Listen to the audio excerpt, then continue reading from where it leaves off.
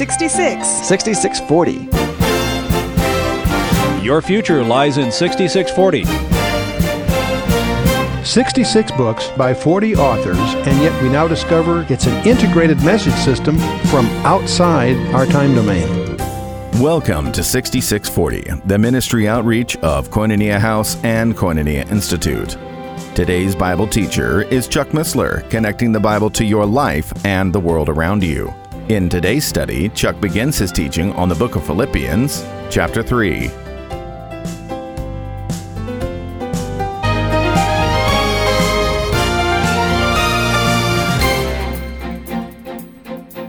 Well, we're going to continue our exploration of the Epistle of the Philippians in chapter 3, and we'll always want to start with a word of prayer. Let's bow our hearts.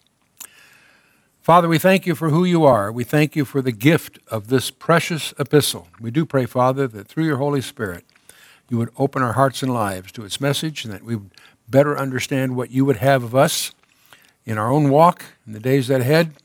We do pray, Father, that you'd help us to be more effective stewards of these truths as we commit this hour and ourselves into your hands in the name of Yeshua, our Lord, our Savior, our coming King. Well, we're in chapter 3, and that's probably one of the most beloved chapters in Paul's letter. It lays out some of the cardinal doctrines of the Christian life. It also unveils, in stirring language, Paul's own key personal goal, to know and to serve the Lord Jesus. And his key challenge to you is to be joyful.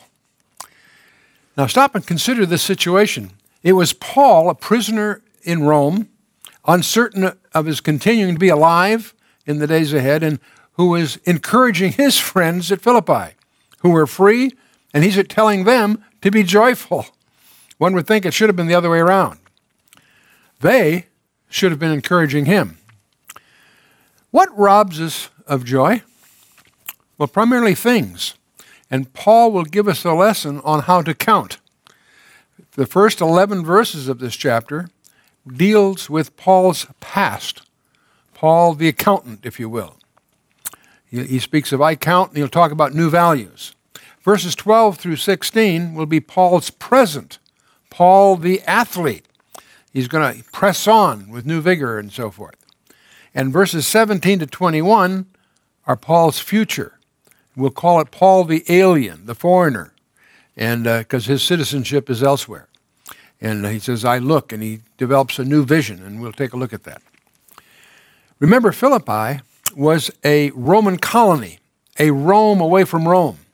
In a sense, we too are a colony of heaven here on earth. Our citizenship is in heaven. He will emphasize in this chapter. The key word in the first 11 verses is count, in the sense of evaluating or assessing. And Socrates was famous for saying the unexamined life is not worth living. Well, Paul is showing us how to counter our life. And the first 3 verses emphasize that joy is to be founded to a large degree on sound doctrine. Let's jump right in. Philippians chapter 3, verse 1. Paul says, finally, my brethren, and I love that, finally. He's got 2 more chapters. He's got 2 chapters at the end. Finally, my brethren, rejoice in the Lord. To write the same things to you, to me indeed, is not grievous, but for you it is safe. And this finally, with 2 more chapters, I think, see, the rest is going to be, he's going to say for the rest when he gets to chapter 4. In other words, he'll give you another finally then. But his real call is to rejoice in the Lord. Jesus promised you the joy for those who followed him. And this was announced, by the way, from the very beginning. You may recall in Luke chapter 2, when the angel said unto them, fear not, for behold, I bring you good tidings of great joy, which shall be to all people. In the very annunciation at Christ's birth. For unto you is born this day in the city of David a Savior, which is Christ the Lord, and this shall be a sign unto you. You shall find the babe wrapped in swaddling clothes, lying in a manger. But he says, fear not, I bring you good tidings of great joy, right up front. Joy is the birthright of all believers. Jesus himself declared, these things have I spoken unto you, that my joy might remain in you, that your joy might be full, in John 15. And Jesus prayed to the Father. He says, "And now I come to thee, and these things I speak in the world, that they might have my joy fulfilled in themselves," in John 17. So it's a key theme all through Jesus' teachings. So let's go on to the second verse. And Paul says, "Beware of dogs, beware of evil workers, beware of the concision." Now, an Orthodox Jew would call a Gentile a dog in the sense of being an unclean animal. But here Paul calls the Orthodox Jew dogs. And he isn't calling names. He's comparing these false teachers to the contemptible scavengers. And so we're dealing here with the advent of the Judaizers is starting to show up here. From the very beginning, the gospel was sent to the Jew first in Acts 3 and Romans 1 and so forth. And the first 7 chapters of Acts deals only with the Jewish believer or Gentile proselytes to Judaism. In chapter 8, the message went to the Samaritans, the part Jew. But when Peter was called to open the gospel to the Gentiles without first becoming Jews, it created an uproar that finally climaxed and was confronted in the Council of Jerusalem in Acts 15. And Paul was specifically sent by the Holy Spirit to minister to the Gentiles. That becomes very, very clear in Acts 13 and also all the way later. Peter really focused his attention on the Jew, but Paul specifically was called to the Gentiles. But the dissenters didn't desist. They followed Paul everywhere, despite even after the Council for Jerusalem. They followed him everywhere, stirring up trouble as they went. And Luke, in his what I call Volume 2 of Luke, namely the book of Acts, he makes the responsibilities for those uprisings all through the narratives, the responsibility of the Jews, not the Christians. And the book of Galatians specifically addresses these very issues, and it's these very Judaizers that Paul is addressing in these first 2 verses here. Evil workers, he calls them. They were teaching that salvation was by faith plus works, especially the works of the law. And Paul is indicating that their good works, and I'll put that in quotes, were really evil works because they were of the flesh, not of the Spirit, and thus they were actually an encumbrance to salvation. Not only did they not lead to it, they blocked it in a sense. Again, we always retreat to Ephesians 2, 8, and 9. It makes it so clear. "For by grace are ye saved through faith, and that not of yourselves, it is a gift of God, not of works, lest any man should boast." And Titus 3 is also a key verse in this area. "For we ourselves also were sometimes foolish, disobedient, deceived, serving divers lusts and pleasures, living in malice and envy, hateful, and hating one another. But after that the kindness and love of God, our Savior, toward man appeared, not by works of righteousness which we have done, but according to his mercy he saved us, by the washing of regeneration and the renewing of the Holy Ghost, which he shed on us abundantly through Jesus Christ our Savior, that being justified by his grace, we should be made heirs according to the hope of eternal life." And boy, we could just go on and on about that. Let's move on here. The word concision Paul uses here is katatomi. It's a cut up, actually, a mutilation. He's actually doing a pun on circumcision. The Judaizers taught that circumcision was essential to salvation, and Paul sees it in itself as only a mutilation. He's really creating a deliberate pun on this. Even in the Old Testament, true circumcision was always of the heart, and that's in Deuteronomy 30, verse 6, and elsewhere. The true Christian has experienced a spiritual circumcision in Christ, is the concept that Paul is dwelling on here. In Colossians 2, verse 11, he says, "In whom also ye are circumcised with a circumcision made without hands, in putting off the body of the sins of the flesh by the circumcision of Christ." And he's using that obviously metaphorically here. Moving on to verse 3, "For we are the circumcision which worship God in the Spirit and rejoice in Christ Jesus and have no confidence in the flesh." And again, that's an echo of Romans 2 and many other passages. We are his workmanship, the poema, from which we get the very word poem in Ephesians 2:10. Confidence in the flesh. We have no confidence in the flesh. Dismiss the common claim, the Lord helps those who help themselves. That's not true. This is just as wrong today as it was in Paul's day. The Lord helps those who come to the end of themselves. And that's the key message. Here, it's the key message of the whole book of Romans. Let's discuss a little bit the difference between happiness and joy. They're very, very different. Every Christian virtue has its worldly counterpart. In the world, we have sex, but in the Christian, he has real love. In the world, we have security. In Christian, we have trust. In the world, we have self-gratification. In the Christian, we have peace. Not the same thing. In the world, we have happiness. In the Christian has joy. Happiness is our translation of the Latin word fortuna, which is closely related to the concept of chance. Happiness is circumstantial. Joy is not circumstantial. Joy is that supernatural inner quality of delight in God. Well, how does one get this joy? First, becoming a Christian. Understand, you who really are, and the program God has provided for you, and you lay aside any self-effort, trusting Christ for it all. That's step one. Step two, obtain a mature knowledge of God's Word. In Psalm 19, verse 8, the statutes of the Lord are right, rejoicing the heart. The commandment of the Lord is pure, enlightening the eyes. And it's amazing. You start going through, you'll see all through the Scripture, Old and New Testament, the concept of joy is always tied to a position in God's Word. Psalm 119, I have rejoiced in the way of thy testimonies as much as in all riches. And if you keep my commandments, ye shall abide in my love, Jesus says in John 15. Even as I have kept my Father's commandments and abide in his love, these things have I spoken unto you, that my joy might remain in you, and that your joy might be full. Very different concept than what we usually mean by happiness. And we find the same echoes in Exodus 13, Deuteronomy 6, and others, and they'll be all in your notes. Joshua, major charge, Joshua chapter 1, verse 8, I'm sure you've memorized this. This book of the law shall not depart out of thy mouth, but thou shalt meditate therein day and night, that thou mayest observe to do all that is written in it therein.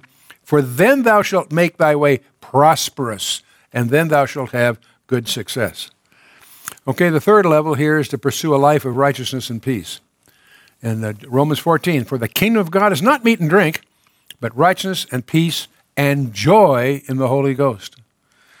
And Philippians 4, we're going to get to next chapter, but I have to put it in here, where the admonition, be anxious for nothing, but in everything by prayer and supplication with thanksgiving, let your requests be made known unto God, and the peace of God, which passes all understanding, shall keep your hearts and minds through or in Christ Jesus.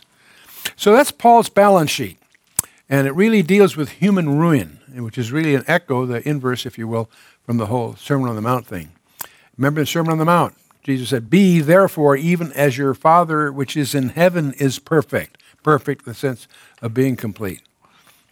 See, a chain is ineffective, is as ineffective as just as one link breaks. One link and the chain is broken. One sin shatters any claim to the righteousness of God's standard. Human righteousness, at its best, is still inadequate to qualify for the destiny that God has in mind for us. And that's why he went to such extremes to step in and put his eligibility on the line on our behalf. And Paul will illustrate all of this from his own experience. Verse 4, he says, though I might also have confidence in the flesh, if any other man thinketh that he hath whereof he might trust in the flesh, I more. And he's going to make a mockery of this thing by using himself as the ultimate example here. He fills out his balance sheet. Circumcised the 8th day, of the stock of Israel, of the tribe of Benjamin, a Hebrew of the Hebrews, and as touching the law, a Pharisee.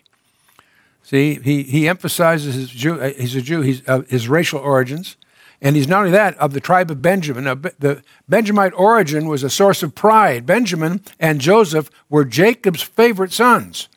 They were born to Rachel, Jacob's favorite wife. So there's a pride issue here. Israel's first king came from the tribe of Benjamin. Being a Benjamite was a big deal. And Benjamin was the one tribe that remained loyal to Judah when the civil war divided both Judah from Israel after the death of Solomon. So the Benjamites, that was a badge of honor. And a Pharisee.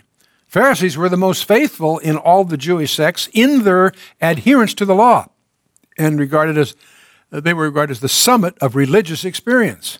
So by all those standards, he's at the top of it. In fact, Paul was personally taught by the great Rabbi Gamaliel, and his career was a promising one. We find in Galatians 1 makes that point and so forth.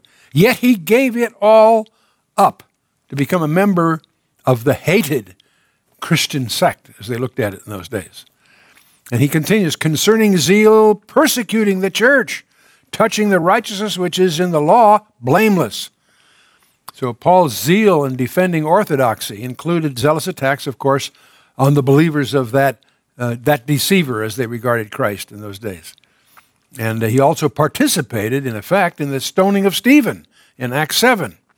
He was apparently the guy holding the coats and so forth. So 7 achievements. Some inherited, some earned. These assets, from Paul's point of view, were actually liabilities. They kept him actually from God rather than enhancing a situation.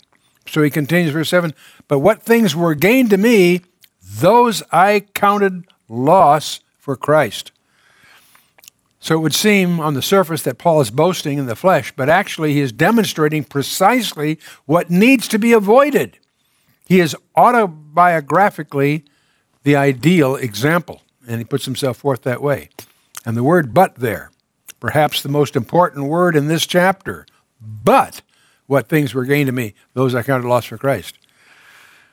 See, what's impressive from a human point of view is quite different from God's point of view. Paul had enough morality to keep him out of trouble, but not enough righteousness to get him into heaven. He was spiritually bankrupt.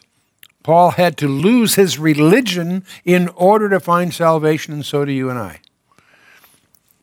I think one of the interesting banners of the 70s that the young people discovered that led to the whole, what some people call the Jesus Revolution among the young, was the realization that Jesus Christ was the most anti-religious person that ever walked the earth. And once they grasped that, they were openly eligible for the real truth going forward. Well, how can anyone go so wrong? By using the wrong measuring stick. Like the rich young ruler, which many people think was actually Mark, by the way, there in Mark 10 and so forth, and the Pharisee in Christ's parable in Luke 18. Saul had been looking at the outside rather than the inside. And Jesus on the Sermon on the Mount emphasized attitudes and appetites more so than just actions. You read the Ten Commandments, all but one are basically actions, but Jesus redefines that in terms of attitudes and appetites, and that makes it so indicting, if you will. We're getting to verse 8. Paul continues, yea, doubtless, and I count all things but loss for the excellency of the knowledge of Christ Jesus my Lord, for whom I have suffered the loss of all things and do count them but dung, that I may win Christ. It'd be pretty hard to find a more forceful refutation of human effort to please God than what Paul has presented here. And there's interesting that there's 4 Greek participles that actually introduce the strong statements of verse 8. But we'll go on here.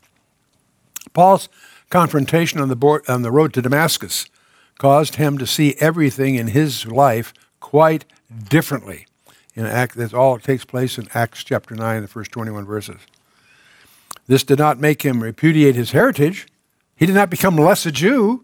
It made him a completed Jew, one that has found his Messiah. And it's his personal relationship that is paramount. That is what Jesus prayed for with his Father. You recall in John 17, Jesus says, and this is life eternal, that they might know thee, the only true God, and Jesus Christ whom thou hast sent. That Jesus, this intimate prayer of Jesus with the Father. Well, there's 2 kinds of righteousness. The works righteousness, and that's what the first 6 verses we're dealing with, and faith righteousness from verses 7 through 11 here.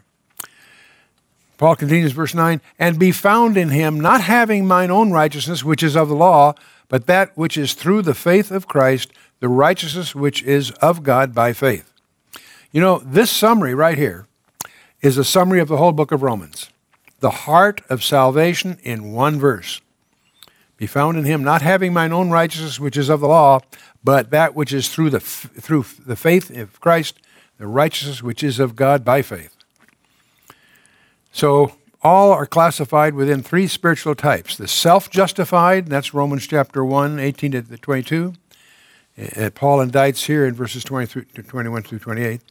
The moral person, which is in Romans 2, verses 1 through 16, who still falls short of God's requirements. And the religious person in Romans 2, verse 17 to 29, but God looks at the heart, as we know, even as early as 1 Samuel 16. But the three spiritual types that Romans deal with are summarized right here in these verses.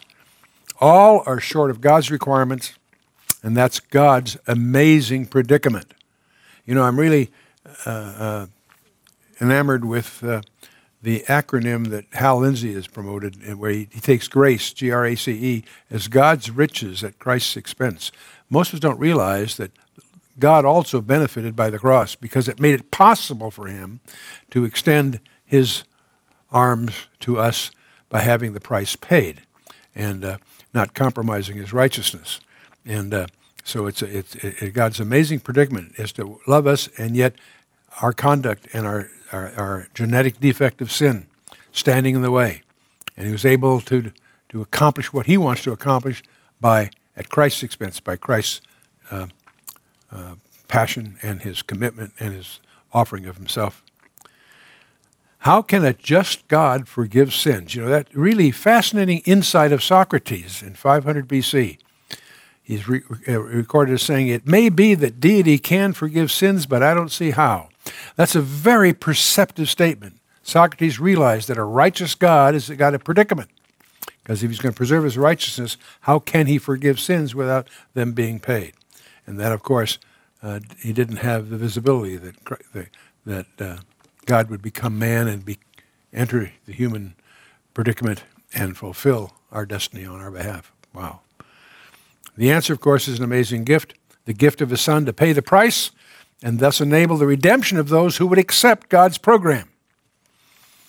Gaining the righteousness of Christ, the technical term is imputation, to put to one's account. So if you want to put in your notes, read Romans 4, the first 8 verses very carefully. It nails that right there.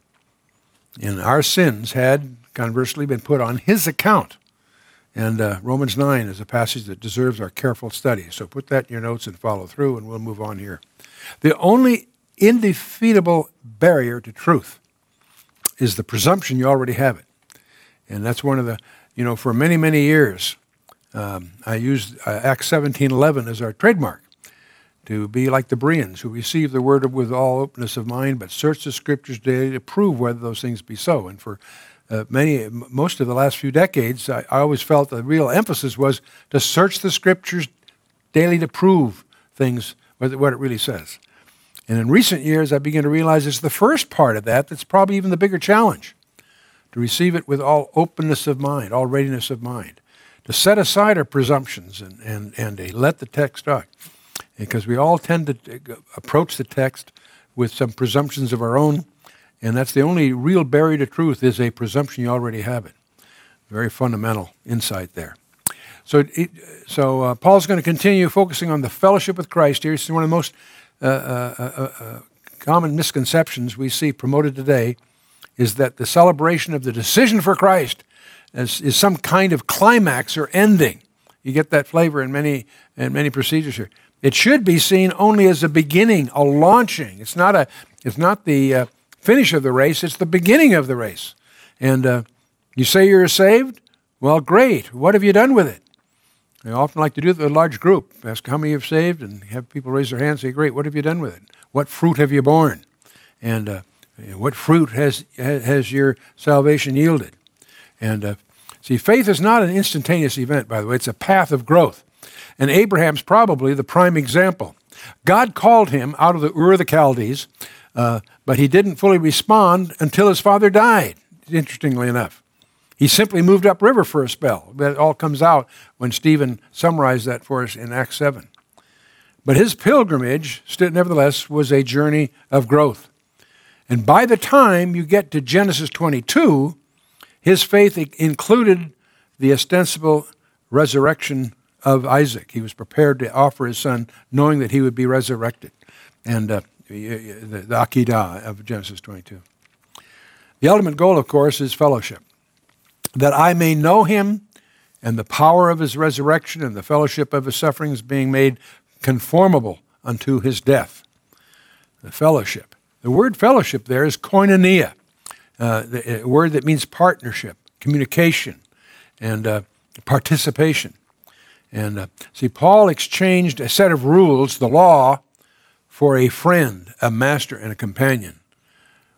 Not the law, Christ.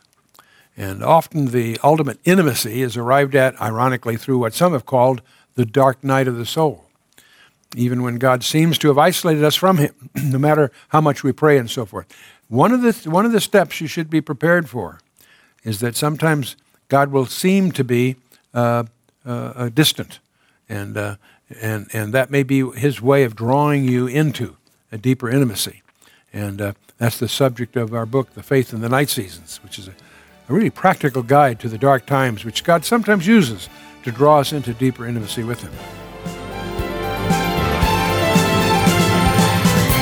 You've been listening to 6640, the ministry outreach of Koinonia House and Koinonia Institute. Today's Bible teacher was Chuck Missler, teaching through the book of Philippians. For a complete listing of resources available, please visit khouse.org. You can also call us on 1-800-KHOUSE-1. To learn more about Koinonia Institute, visit koinoniainstitute.org. Thank you for listening to 6640 and for your continued prayerful support of this ministry. Until next time, as we continue this series, may God bless you with the knowledge of his Son, Jesus Christ, as you study his Word.